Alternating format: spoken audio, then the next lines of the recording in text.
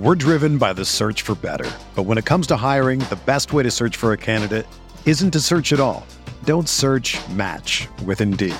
Indeed is your matching and hiring platform with over 350 million global monthly visitors, according to Indeed data, and a matching engine that helps you find quality candidates fast. Ditch the busy work. Use Indeed for scheduling, screening, and messaging so you can connect with candidates faster. Leveraging over 140 million qualifications and preferences every day, Indeed's matching engine is constantly learning from your preferences, so the more you use Indeed, the better it gets. Join more than 3.5 million businesses worldwide that use Indeed to hire great talent fast. And listeners of this show will get a $75 sponsored job credit to get your jobs more visibility at Indeed.com/Blue Wire.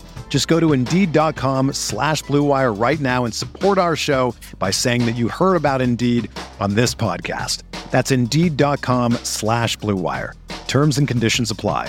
Need to hire? You need Indeed.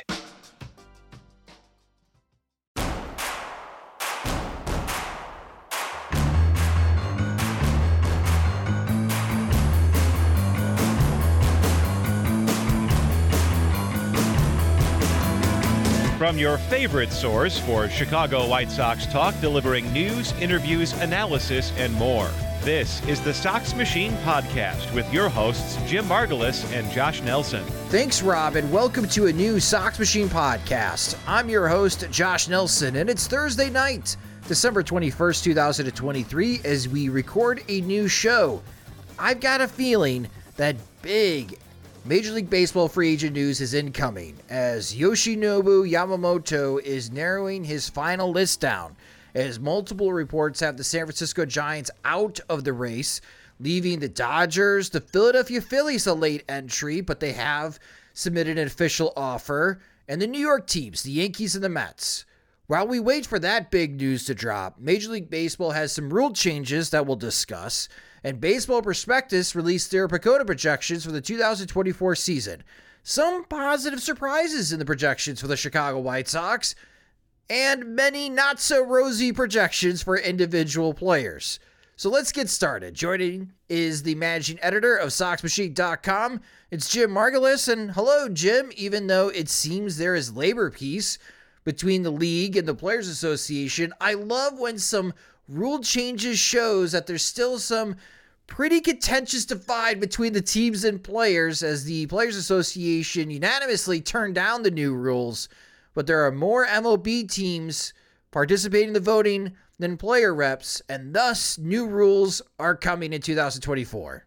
Yeah, that's how I took it when I saw that the league imposed these changes, most of which seem fairly mild or like unlikely to make any kind of measurable impact the way the other ones did. And, you know, to have the players not go along with it and have some, you know, if not justifiable concerns, think that the bulk had been done already to affect the way they go about their business and nothing more needed to be changed at this time, given the success of the rule changes from last year.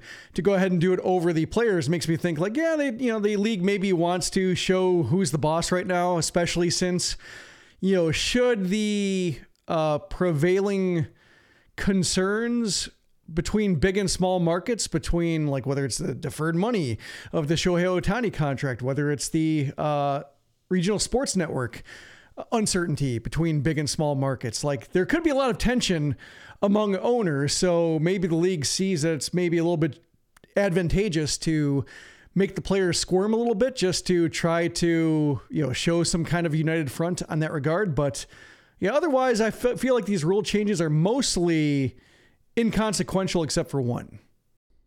Yeah, we're going to go through the new rule changes in a moment here, but I just want to read this statement from the executive director of the Major League Baseball Players Association, Tony Clark. After the rule changes were announced, he released this statement through the official Twitter account for the Players Association. Quote, "This afternoon, player representatives voted against the 2024 rule changes proposed by the Commissioner's Office. As they made clear in the Competition Committee, players strongly feel that following last year's profound changes to the fundamental rules of the game, immediate additional changes are unnecessary and offer no meaningful benefits to fans, players, or the competition on the field. This season should be used to gather additional data and fully examine the health, safety, and injury impacts of reduced recovery time. That is where our focus will be, end quote. So that's the Players Association perspective. So what are these new rule changes? Well, let's visit the pitch clock again. So if you recall, with no runners on, pitches, the seconds between pitches was about 20 seconds. Now that's going to be down to 18 seconds. So they're taking 2 seconds off the pitch clock. There's going to be a runner's lane. So the first baseline is going to be 6 inches wider on the field. And the purpose, according to Jason Stark of The Athletic, as he wrote, runners could take a more direct route from home to first without being called for interference. I know there is some, I don't know if you want to say dramatic calls, but especially if a bunter lays a bunt in front of home plate, as they're getting is right-handed batters, especially Jim, from that right-handed batter's box, they're like running in the grass. Jose Abreu, when he was with the White Sox, was notorious for this, right? The infield roller in front of the catcher, and Abreu seems like he's closer to the mound than to first base, taking that angle to cut off a throwing lane from the catcher.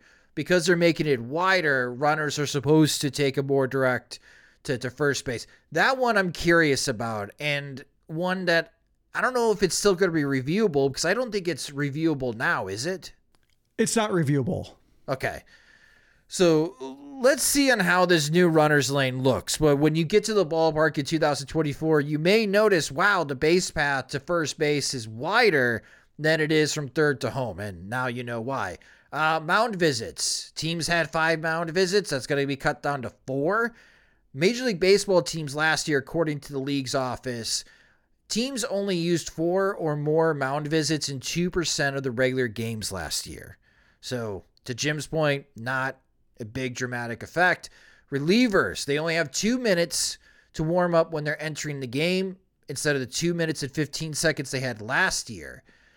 This one I'm curious about, and unfortunately Max Scherzer is hurt as he has a herniated disc and he's going to miss, it sounds like, the first half of the 2024 season. But after a foul ball, the pitch clock is going to start when the pitcher has the ball and the fielders are back in position. This is different from last year when the pitch clock started when pitchers were on the mound. And thus, if the pitcher wasn't on the mound, they could stall a little bit to collect themselves.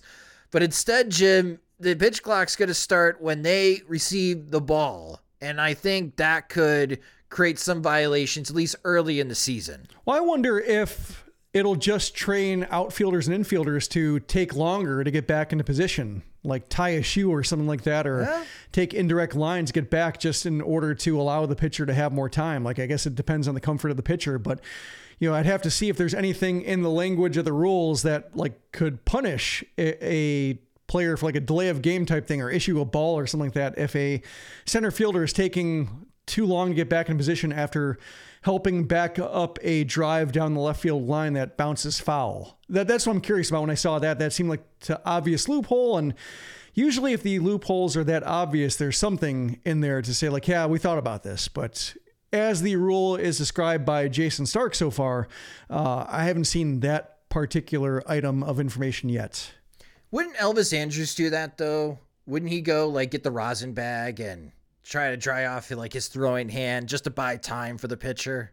Yeah, it was like a mound visit, but not a mound visit. Just, yeah, like a catcher couldn't come out and do it, even if it was like kind of the situation where the catcher would have had nothing to say. It's more a matter of just, hey, take time to reset. And like, Andrews would go to the mound and just juggle the rosin bag and say, well, his hand needed the rosin bag, and not, make any contact with Kopech, but still like accomplish the same purpose of like saying, hey, calm down out there. And then the last one, any pitcher who warms up at the start of an inning will now be required to face at least one hitter. So 24 times during the regular season and the postseason last year, twice in the World Series, a pitcher warmed up between innings but departed without facing a hitter in that inning because as the opposing team announced a pinch hitter, that gave the other team an opportunity to replace that pitcher before even having to face a minimum of 3 batters. So that's where I don't recall seeing that during White Sox games. And think of all of the pitches and all of the innings and all the events that happen in the regular season and postseason. This occurrence only happened 24 times last year. So again, back to Jim's point, it's very mild rule changes here, just small tweaks, trying to maybe close some loopholes here within the game before teams really take advantage and it becomes a bigger thing. But out of all these like rule changes, like the runner's lane will be a little bit different. And yeah, we'll see if losing 2 seconds on the pitch clock impacts pitchers, Jim. We think it may have last year with Dylan Cease not being able to take his time to load up and max out on his velocity. But the Players Association drawing a hard line in the sand, I think just continues to speak that, yeah, the league and the Players Association still not on great terms. The one I'm curious about is, well, I mean, there are a couple I'm curious about. One is the runner's lane. I want to see that in action just because, you can make the runner's lane wider, but, there's a problem with the geometry of the game in which first base is in fair territory, but hitters can't be in fair territory while running until they step on the base. So I'm curious, like if that means like the dirt, if you're on the dirt, that means you are in safe territory. Like, whereas if you get one foot on the turf while you're running and the right foot's in the runner's lane, that's maybe when you're out. So like if it's a symmetrical 6 inches where it's like 3 inches on each side and the runner's lane is considered fair, no matter what, then I can understand like, okay, that's better than it was. Whereas if it's still the same thing where the runner's lane is wider, but it's still on foul territory, or most of it's still tilted towards foul territory and the hitters have to stay on that side until like their last step, I think you still have the same inclination to try to cut off the angle of the catcher making the throw. So I want to see that one in play. Mound visits, like I didn't think it was that big of a deal in terms of like, most teams didn't run into 5 mound visits, but also like as a fan, as a viewer, I don't know if I want to see more pitch clock situations decided, potentially deciding games. And like, if you have a catcher occasionally calling for time because, pitcher doesn't realize where he is in the clock. Like I know that Reynaldo Lopez, that happened to him a few times. And in both Yasmani Grandal and Sebi Zavala had to put up their arms and go out there and burn a mound visit just because like he lost track of time. And ultimately, like, yeah, it's a little bit like graceful or just like a little bit of an interruption and seems like unnatural to the flow of the game. But it was only like one instance over 9 innings where it was actually the pitch clock forcing it. And I'd rather see like the normal act of a mound visit versus like the still unnatural act of having an artificial ball called because a pitcher ran out of time. So that's, I think, where I think it's a little bit counterproductive towards the flow of the game by like inserting artificial balls and even maybe artificial strikes, depending on like how this works out and whether like there's any kind of additional crackdown on hitters, where, you're having more of those called because you do remove one mound visit. Or as we saw with the rule changes, like players continue to adjust quickly and we don't even notice it. So I think it can be overblown on both sides, but I do think it leans towards being unnecessary because you're talking about like 2 seconds over the course of each pitch when they already lopped off like 5+ seconds last time around and got, they eliminated the 3.5 hour game. Like the games that went beyond 3.5 hours for 9 innings, I think that was the target for what they just wanted to get rid of. And they were wildly successful in doing that. So now it seems like just gilding the lily a little bit with just trying to shave off additional seconds where fans won't really notice anymore. Yeah. According to Jason Stark's article, MLB league sources, like their goal is to shave another 5 minutes off the average game time. So the average game time in the second half of the season was 2 hours and 44 minutes. So it appears that Major League Baseball has a campaign to continue to make rule adjustments without eating into precious commercial television time to get the game as close to 2.5 hours as possible. I don't blame them. That kind of is more in line with like the NBA. NFL and college football games are 3+ hours and no one's really complaining. as far as the time of the game. All the problems were like the lack of inaction, right? With Major League Baseball. Mm-hmm. And I get, like, according to their survey, like, mound visits is one of the things that fans absolutely do not like seeing at all.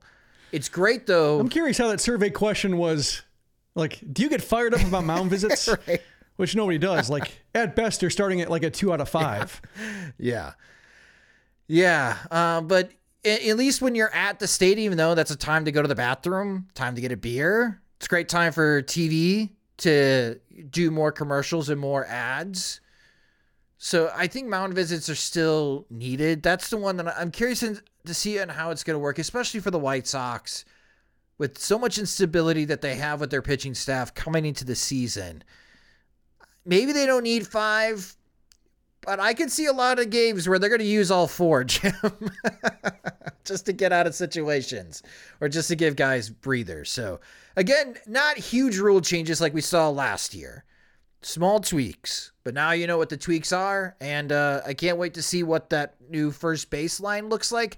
I will tell you, Jim, on the college baseball side, everyone is begging for the first baseline to be widened. Because to your point, and I think you make a good observation here, if it is uniform, 3 inches inside, 3 inches outside of the foul line, then I think it's very clear for base runners, especially right-handed hitters, if you are touching the grass inside the foul line, you're going to be out, no matter what. Outside doesn't matter, right? You can be as far wide as you want. And I guess, like, for a lot of people in college baseball, this is really needed because I guess there were some really controversial calls, especially at first base on close plays where base runners are getting hit by the throw from catchers and third basemen to first base, and it is pretty clear they're way inside the foul line, but interference is not called. So now I'm curious to see on how this goes for Major League Baseball and if we get into any instances where guys are automatically called out. Zach Remillard, that's the guy I'm paying attention to with this rule. He loves to bunt. But those are the new MLB rule changes, so let's shift gears and let's talk about some projections. It is projection season. We still haven't gotten the Zips projections from Fangraphs and our best friend Dan Zaborski yet, but over at Baseball Prospectus, they have released their PECOTA projections, and Jim wrote about the position battle ones on SoxMachine.com. I highly recommend checking that article out as he highlights some of the differences as well, like what the catching situation looks like using Yasmani Grandal's projection, what the middle infield looks like using Tim Anderson and Elvis Andrews' projections compared to Paul DeJong and Nicky Lopez. But where I want to start on the position player side is looking at the 50th percentile projection. And a lot of projection talk here, folks, for the rest of the show. What I like about PECOTA, Jim, is that when you download the spreadsheet, they give you 1 to 99%. So we can build a range. I think everyone can have a debate on how WAR is calculated between the different sites, how runs created plus is calculated between the different sites. But when it comes to PECOTA, this is what I like most about them is that we have this spreadsheet. We can look at the range. They did 1,000 season simulations, and this is where, based on that bell curve, where most of the performances of individuals line up. And on the 50th percentile, so the most common, Luis Robert Jr., 3.3 WAR, he would be the 40th ranked Major League Baseball position player coming to 2024 if he hits that 50th percentile projection. And PECOTA is projecting his 50th percentile, another 30 home run season from Luis Robert with 87 RBIs. And that seems pretty on par with what we saw last year, Jim. And that is a bit heartwarming that the computers agree, yes, this is a level of performance we saw in 2023. Luis Robert can keep that up. It's really important to like where the White Sox are going from here on out if they don't choose to trade him with the next couple of years. I think when it comes to Robert, there's a popular movement to trade him now because what are the chances that the White Sox are good enough if they can only trade Dylan Cease and the rest they're counting on internal development and canny free agent signings in order to get to where they need to go by the time Robert becomes more expensive and closer to free agency. And I get it, but also, like, to me, if he's got 4 years of team control left, I think there becomes a point where, like, you can only be traded for so much, and teams are only willing to give up like a maximum prospect package in order to get somebody back, because after that becomes diminishing returns. Like, if I give up 5 good players for one, even if I have them for 4 years, I still need those 4 roster spots, or those 4 potential roster spots accounted for. So no matter how much team control he has and how good the contract is, there's still like a point where there's just more damage being done by the amount you're removing rather than the amount you're bringing in. So I think, like, for Robert, that sweet spot's probably like 2 years to 2.5 years of team control when it comes to trading him and getting the same amount of return back. So I haven't seen that right now, to where, like, especially since like this was his first full healthy season. I think he can still probably bolster his trade value by having 2 of those, because, like, if he gets hurt again, and teams might be saying, like, yeah, let's see him do it again. Yeah, I don't trust his health and or plate discipline to be like an outstanding contributor for 110 games. Like, he needs to play 140 to provide the value he did last year. He just doesn't have that high of a floor of talent, or like week to week production, because of the way his plate discipline can erode on him for a series at a time. So that's why I think, like, not a big fan of moving him. So for the time being, in order for him to, kind of plant his flag, both for what he means for the White Sox and what he could mean for other teams, like, it's very important for him to have those kind of seasons, even if it is mostly in vain from a team record perspective, which, I think a lot of people say, like, well, if he has like a 4.5 win season and the White Sox only win 65 games, what good does it do? And it's like, well, it keeps his trade value the same, or even, enhances it. And then you understand, like, how much, how close are we? I think, like, next year, as we talked about, like, what constitutes success for Chris Getz, my bar is at the end of 2024, will he have a clear path for, like, how this team is going to be good by, like, 2025, 2026? And if he doesn't have the answer, then maybe you think about trading Luis Robert, because, like, you really got to have a plan for how to maximize the last couple of years of his contract. But if there is a path, like if Colson Montgomery somehow, second half of the season looks every bit like a top 20 prospect, and Brian Ramos looks like a good offensive contributor, and the rotation looks a lot more sound than it did, like, then maybe you can say, like, yeah, Robert's a guy to still build around, because we have that. So in the meantime, he just needs to keep doing what he's doing. And it's good to see that, at least given his unusual shapes of production at times, that they think the fundamentals are good. Yeah, PECOTA's range for Luis Robert, 1% performance for a full season of Luis Robert, 140 plus games. So the very worst out of all the 1,000 simulations, Robert was a 0.9 WAR player. His very best was 7 WAR, which is top 5 out of position players of Major League Baseball, which puts him again where we think Luis Robert's ceiling is, a legit American League MVP candidate. And I guess that's a silver lining with Shohei Ohtani switching leagues and not knowing if you can trust Mike Trout to play 140 plus games. We know how great Corey Seager and Marcus Semien are for the Texas Rangers. But if Luis Robert puts up a 7 WAR season, he's going to be part of the conversation, even if the White Sox are bad, especially for the MVP voters that rely more on stats than narrative when voting. So Luis Robert, huge range, but very, very high ceiling based on these projections from PECOTA. That's how I'm looking at it. I don't want to be pessimistic, but PECOTA is more optimistic about the next 2 players we're going to talk about on the position player side, and that's Andrew Benintendi and Eloy Jimenez. So the projection for Benintendi from PECOTA, his 50th percentile, most common, a 2.7 WAR season, way better than last year. That would put Benintendi as the 65th ranked position player in the league, with 11 home runs and 63 RBIs. And Eloy, a 2.5 WAR player, which would put him as the 75th ranked position player in Major League Baseball, with 24 homers and 79 RBIs. And Jim, maybe I could see a path for Benintendi to be a top 75 player in Major League Baseball, but that requires him to do a complete 180 defensively, where he goes from, what was he, negative 11 defensive runs saved in left field to 0 to be league average in left field.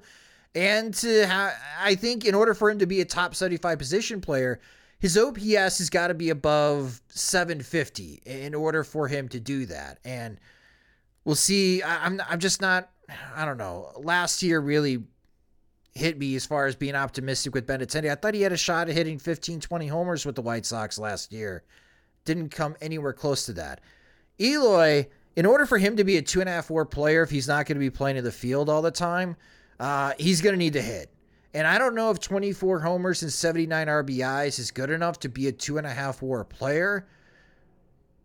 But if he can play 140 plus games, which he hasn't since 2019, there's still a part of me that believes he could hit 30 homers despite that horrendous ground ball rate. So again, I don't mean to be pessimistic, Jim, but I disagree with PECOTA here. Like, if this is the 50th percentile projection for Benintendi and Jimenez, oh, you know what? That's great. That's better than I was expecting for these two. And maybe that's the silver lining. Maybe Benintendi and Jimenez are going to bounce back in 2024.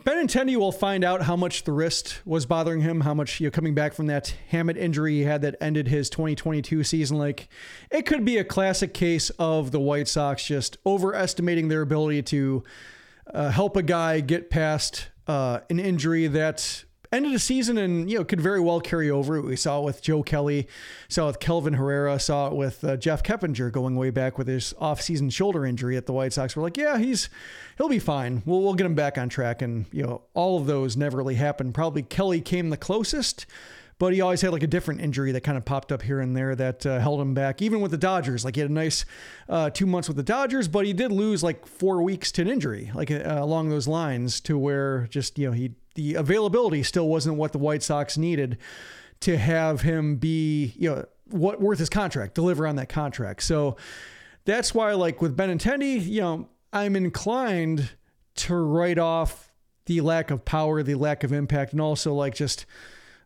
showing up to a team that's a mess. Like, the whole thing around Benintendi being like the franchise's biggest contract, and even he seemed a little bit embarrassed by that when he was asked about it during his introduction, saying like, yeah, I did not know that. And, that's not really what I'm about. And he's probably thinking like, I'm not supposed to be the biggest contract. Like, a biggest contract in the team history is supposed to sell jerseys. And I don't know if he sold a single one. Did you see a Benintendi jersey at Guaranteed Rate Field? Very few, maybe 10 times. Yeah. Maybe. And that probably was the same fan like 4 or 5 out of that 10 times. So it's, I think there's a ceiling of what he can do. That's why like it's hard to be like super optimistic about him. But when you look at last year's numbers, that basically meets his 15th percentile projection this time around. So there does seem to be some idea that like he's still too young to have fallen off that badly. And he should go back to being an acceptable outfielder. Like you said, like a lot of it will come down to like what kind of outfielder he is, because even that has fluctuated wildly between being an above average one and like a surprisingly below average one. Usually the below average seasons coincided with him playing some center field, which he hadn't done at all with the White Sox. He's left field only, but yeah, if the defense doesn't improve and he's not hitting 10 homers or he's struggling to get 10 homers, it's hard to see him being anything more than like 2 wins or average, which is not what you want for somebody you're paying into his like mid 30s and really won't have any trade value, because as we saw with like Lourdes Gurriel re-signing with the Diamondbacks, like that's kind of what like an average outfielder gets and what he should be expected to get. And, the kind of defense that outfielder should be expected to contribute for that kind of money.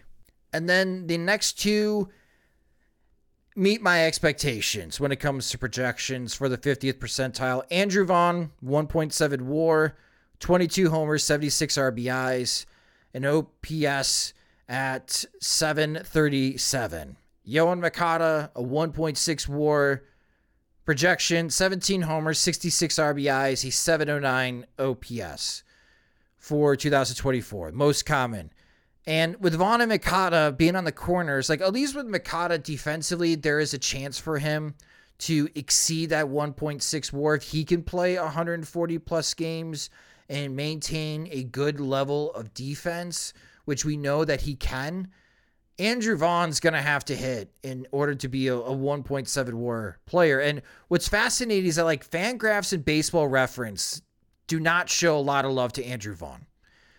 But Baseball Prospectus last year, their metrics thought Andrew Vaughn was a 2 WAR player, and they thought Luis Robert was a 3 WAR player. I really don't want to get into that debate on how that was calculated.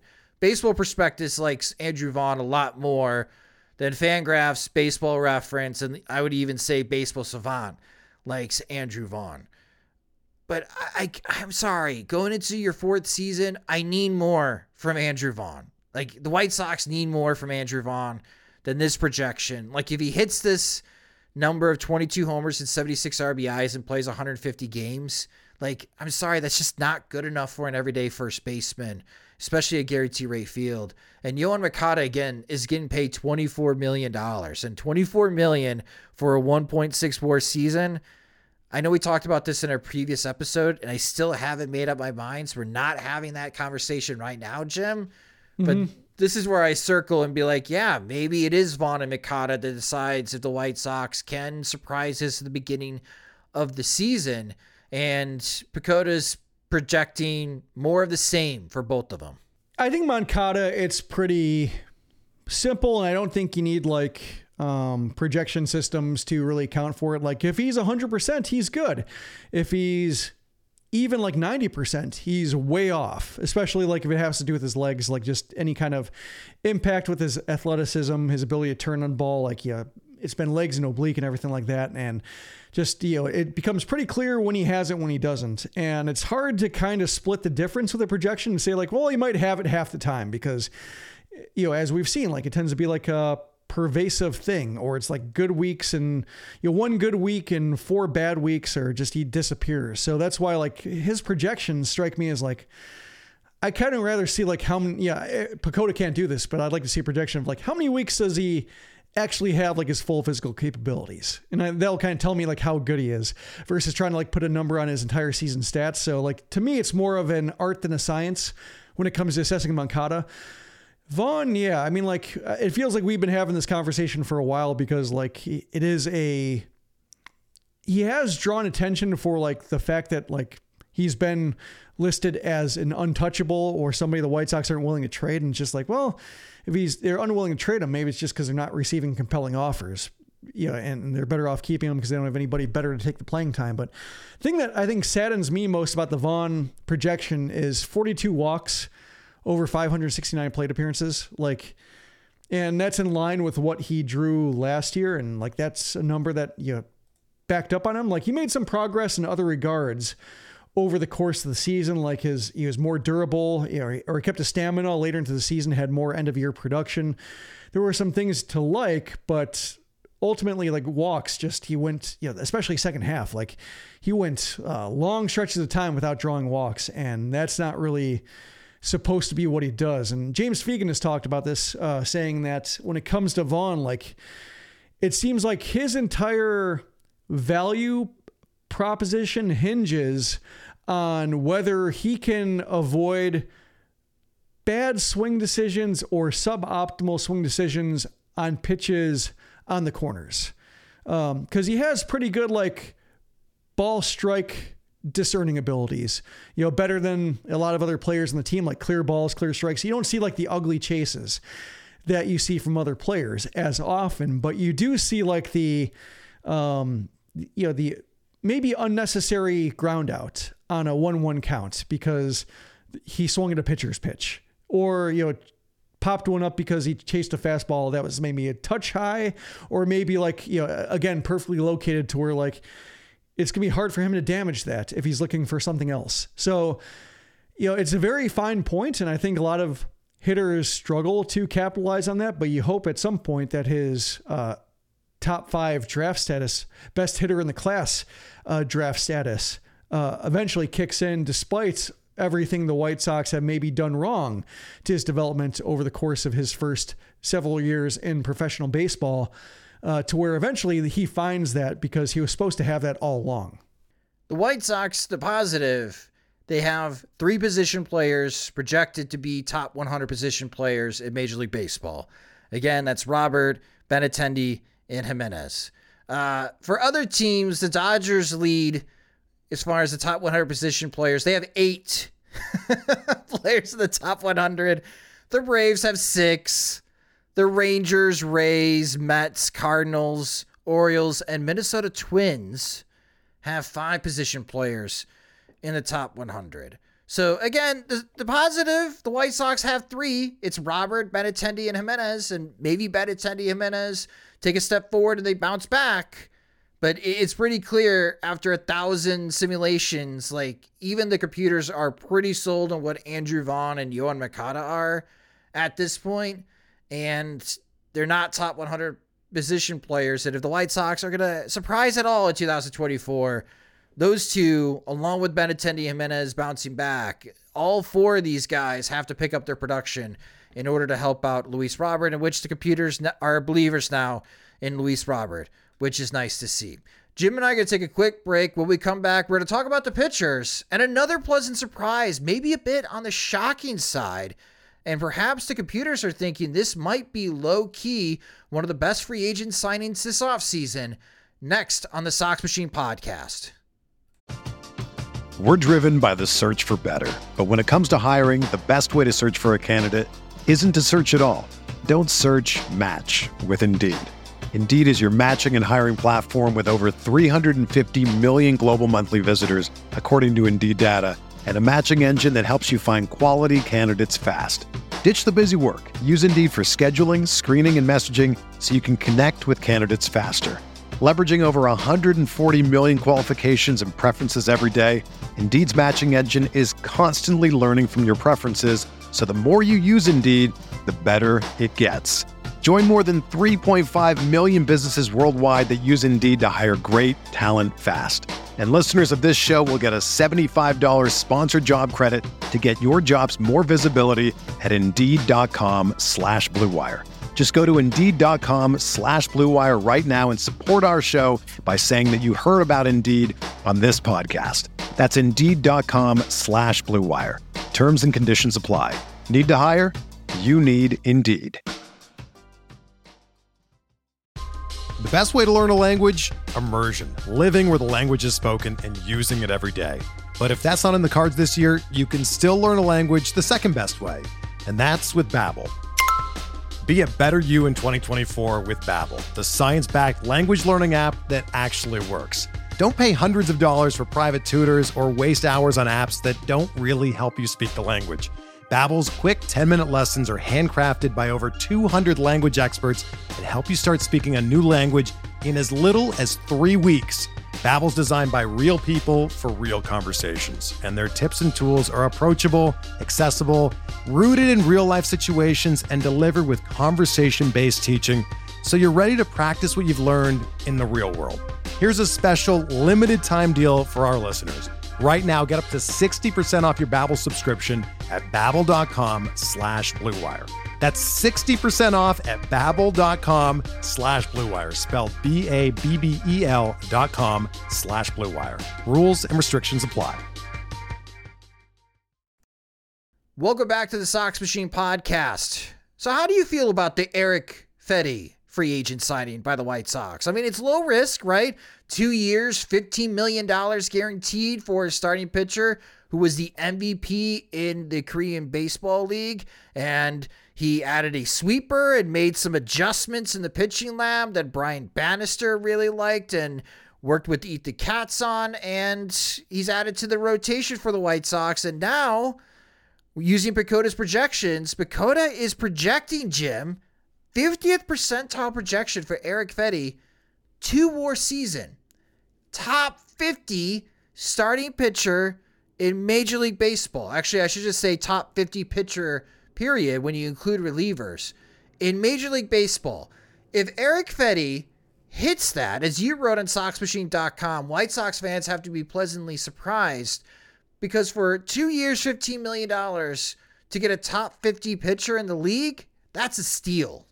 Yeah, I don't know exactly what to do with that projection, and I'm not sure that, when it comes to KBO stats and how many pitchers have made the transition year, there isn't that like robust of a sample to kind of understand like a pitcher who was as successful as Fetty in the KBO after being pretty much replacement level or close to it with the Nationals, like had some moments where he looked like he should be in AAA over the course of his career with Washington.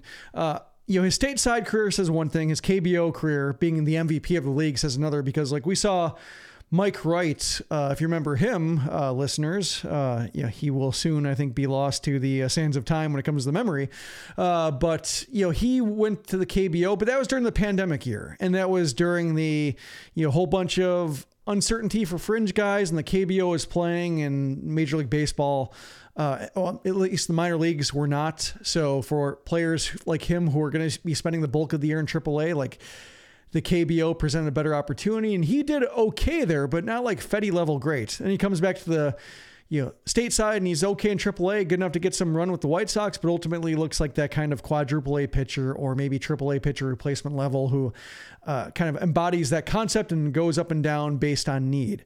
So that's, I think, why it feels like a little bit like the White Sox gamed the numbers a little bit by take a shortcut and sign a guy who put spectacular numbers up in the equivalent of what might be AA, whereas I think, other pitchers wouldn't get that kind of break. But I am open to the idea that Fetty can have that kind of season, because I think the projections are, when it comes to baseball prospectus wins above replacement, I think they tend to be more conservative on the pitcher side. Like, it's hard to find many pitchers who clear 2 wins in a season, with a lot of room to spare. So that's why while it feels like, 2 wins, that's shrug your shoulders, like Miguel Gonzalez or something like that. Like some pitcher who kind of came and went and was okay.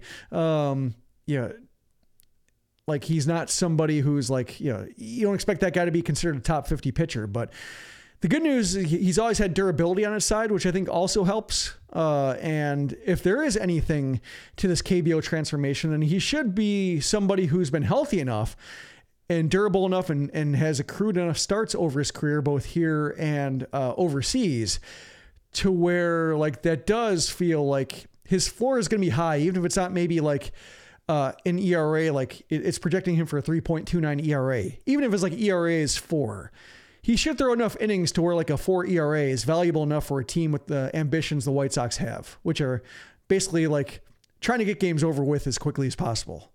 Yeah, Fetty actually slightly ahead of Dylan Cease. Cease's projection in 2024's 50th percentile projection is 1.9 WAR. So the White Sox have 2 top 50 pitchers right now.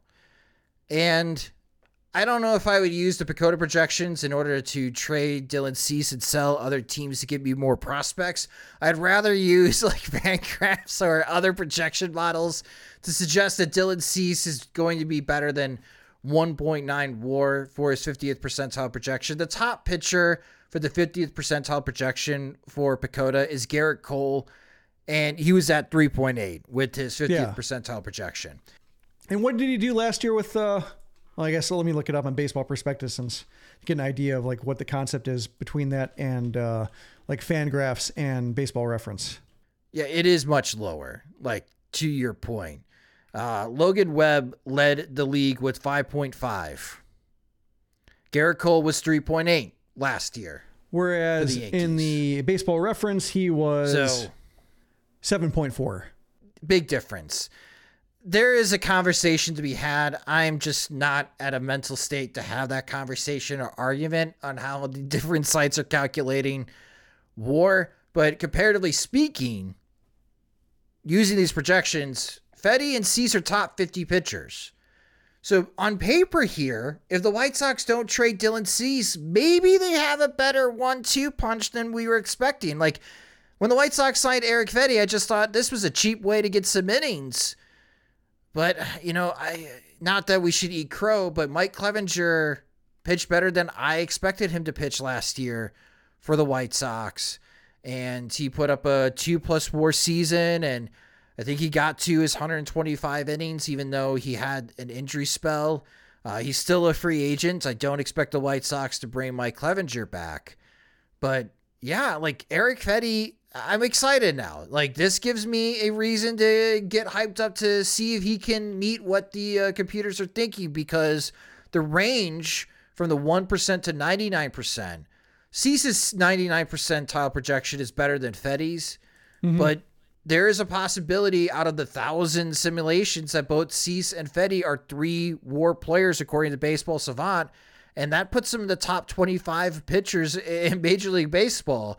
That would be something if that actually occurred, that despite all this instability and uncertainty with the White Sox pitching staff, if they had 2 top 25 pitchers in 2024, yeah, well, I don't even think Cease gets to the end of the season with the White Sox. Then they're cashing in at the trade deadline.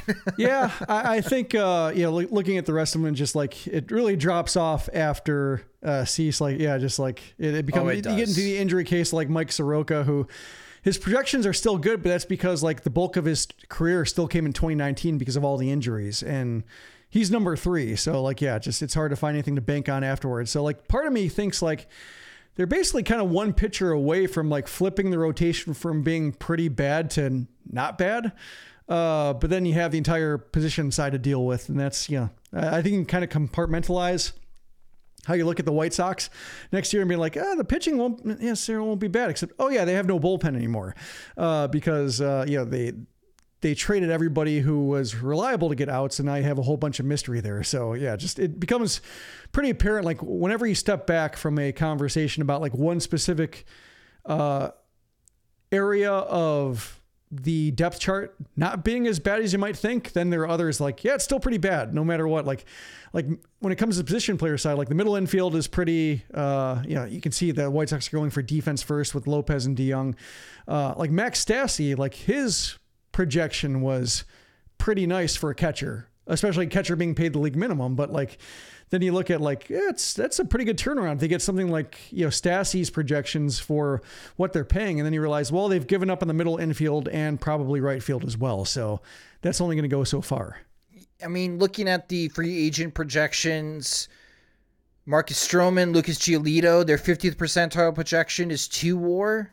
So, like, to your point, if the White Sox decided to turn around and be like, hold on, if no one's going to try in this division, if we're going to try to match Detroit in this arms race, which is not that much of an arms race, but if they were to bring in like Stroman or Giolito, at least on paper, now you got 3 top 50 pitchers coming into 2024.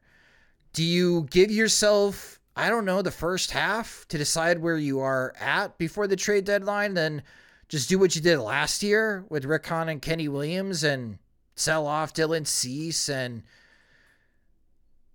maybe other relievers, but obviously Cease would be the big get of the trade deadline? This is the great thing and the terrible thing about projections. You can look at them and you can sell yourself, oh, you know what? These guys are still free agents. If they go sign these guys, maybe they could turn around their at least preseason outcome and maybe give it a shot, give it 60 games to see where they're at, and then watch to be like 15-45 after the first 60 games. Like, well, that was stupid, Josh. Why did they even bother doing that? Yeah. But out of the top 100 pitchers, the Minnesota Twins have the most, 6 pitchers in the top 100 in their 50th percentile projection, followed by the Rangers, the Giants, Marlins, Dodgers, Angels, and Red Sox with 5 pitchers. I'm expecting PECOTA to really like the Dodgers and Rangers still. I'm curious to see what PECOTA's projection is for the Minnesota Twins record in 2024. It might be higher than I was expecting. Like right now, I'm kind of thinking like 83-79 for the Minnesota Twins, and I'd be wondering if it's like 88, 89 wins from PECOTA when they do release the standings projections for the upcoming season. That's, again, another 1,000 season simulation, what the most common record is for Major League Baseball teams. But, yeah, to your point, Jim, Soroka, Toussaint, very limited ceilings. And then there's Michael Kopech. Michael Kopech's range of projection, his 99th percentile's 1.5 WAR, which is not bad. It's not top 100. His 1%, negative 1.1 WAR. And man, we talked about how pivotal this season is for like Yoan Moncada and Eloy Jimenez moving forward. I'm still not sold that Michael Kopech should be a starting pitcher in 2024, Jim. I almost feel like it'd be better for all parties involved if they just moved him permanently to the bullpen. But if they're going to give him one last shot as a starting pitcher, this might be it. Like, this might be it for Kopech, for any team in Major League Baseball to give him a shot as a starter again, is in 2024. Especially with Brian Bannister in tow, I think that's true. Like, if it were Ethan Katz and only Ethan Katz really in charge of pitching development and fine-tuning guys and making tweaks, like, then I could see like another team saying like, yeah, Katz just didn't figure it out. Like, we can figure it out. Not that Katz is necessarily a bad pitching coach, but we've seen it all the time when it comes to just, some coaches not lining up with the talent and unlocking with another organization. But now that Bannister's there, and if Bannister does, he is empowered to make changes and suggestions and have some input on players being acquired and players being retained and maybe the roles they occupy, then yeah, it is a big year. And I think the way his year ended with just how non-competitive he was, and how like, even like when he went to the bullpen, his stuff didn't tick up. It was kind of ordinary fastball, like 93 versus like 96, 97, and looking pretty flat and getting smoked when he was actually in the strike zone at all. That was an extremely, sour note to end on. And so like that does, I think, color my perception of just like how he can get back, because maybe it was just a case of, him feeling off and still dealing with like residual knee issues and the White Sox not handling that well and everything being a mess and just, succumbing to the organization-wide rot that I think, claimed so many victims over the course of the year, to where like 2024 might be a reset, especially if there's somebody else in his ear now saying like, here's what you're doing wrong. Here's what you got, we're going to, pay closer attention to knee to make sure like that's not affecting you as much, rather than just kind of gutting through it for a second consecutive year. Because the White Sox do need to pursue upside here, whether it's in the rotation or bullpen, because, talking again about like, who's going to be around for the next good White Sox team. Like if he clicks as a reliever and becomes like somebody teams might want to add, you ask what the price is and really don't think twice about it. Yeah, that's true. So those are the PECOTA projections. Again, we're waiting to see what the ZiPS projections are and what other projection models are. It's projection season upcoming. PECOTA was first with Baseball Prospectus. Yeah, and one thing to note about PECOTA too, because I'm not sure if we did that, is that like these playing time projections are really rough cuts because they haven't really factored in the depth charts yet. There are so many players unsigned, so many questions about roster is yet to resolve that they just took very general estimates of what a player might do for a team, and then set up the counting stats based on that. So I think the rate stats like slash lines, ERA and such, strikeout rates, walk rates are the more important thing. And then when it comes to the games of musical chairs at each position, each team being settled, that you'll see like the actual other numbers, counting stats fall into line. Hey, you know what? I'm going to take Luis Roberts' 99th percentile projection of 49 homers and 120 RBIs, Jim. Not even 50? Come on. No one's allowed to get to 50 homers in the White Sox organization. If Albert Bell couldn't do it, oh man, what a story that came out to be. Good old Jerry Reinsdorf. But that will do it for this episode of the Sox Machine Podcast. We'll save that story for a later time. But as we head into the weekend, it's obviously Christmas weekend. So for those that do celebrate, we all wish you a Merry Christmas. And for everyone else, have a happy holiday and some time off. I hope you get it, as we'll take a little break here on the Sox Machine podcast. We'll be back next week. So again, enjoy the weekend, enjoy the holidays with your friends and family. And thank you for listening to this episode of the Sox Machine podcast. If you just discovered the Sox Machine podcast, you can subscribe to the show wherever you listen to podcasts, such as Spotify and Apple Music. We also upload our podcast episodes into our YouTube channel, which you can watch at youtube.com/SoxMachine. If you do watch our videos on youtube.com/SoxMachine, please hit the subscribe button. We greatly appreciate it. You can follow us on social media. We're on all the platforms at Sox Machine. You can follow me there at SoxMachine_Josh. If you enjoy our work and you want more, you can get more by becoming a Patreon supporter at patreon.com/SoxMachine. We just had our Veterans Committee meeting this week where we meet with, they serve as like our de facto board of directors. There are some business things that Jim and I need to discuss and get some feedback on, and we do cherish their feedback and their opinions, and they help shape on how Sox Machine is ran. We do still have some spots available in the Veterans Committee, so if you would like to apply for that, you could do so at patreon.com/SoxMachine, where not only do you get exclusive content and ad-free versions of the podcast and website, but you also have direct access to Jim and I. You get free admission to all the events that we have, including the Curling event, which we have 11 spots available, Jim, for people to sign up. I believe so. Yes. So again, that's for all of our Patreon supporters. You can sign up again at patreon.com/SoxMachine. The Sox Machine podcast is a production of SoxMachine.com. You're on for all things Chicago White Sox baseball and part of the Blue Wire Podcast Network.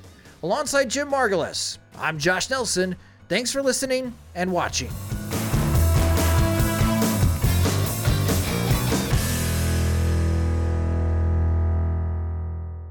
Everyone is talking about magnesium. It's all you hear about. But why? What do we know about magnesium? Well, magnesium is the number one mineral that 75% of Americans are deficient in. If you are a woman over 35, magnesium will help you rediscover balance, energy, and vitality. Magnesium supports more than 300 enzymatic reactions in your body, including those involved in hormonal balance. From functional medicine doctors to mental well-being and female hormone experts, we all know that magnesium is the one mineral to improve all aspects of well-being and health. But which one? Magnesium Breakthrough from Bioptimizers, the trusted choice recommended by leading experts with 7 best-absorbed forms of magnesium to ensure your body receives the support it needs for overall well-being. Go to bioptimizers.com/balance today and use code BALANCE10 for 10% off. Support your journey to wellness at bioptimizers.com/balance. Magnesium Breakthrough from Bioptimizers, your foundation to optimal health and vitality.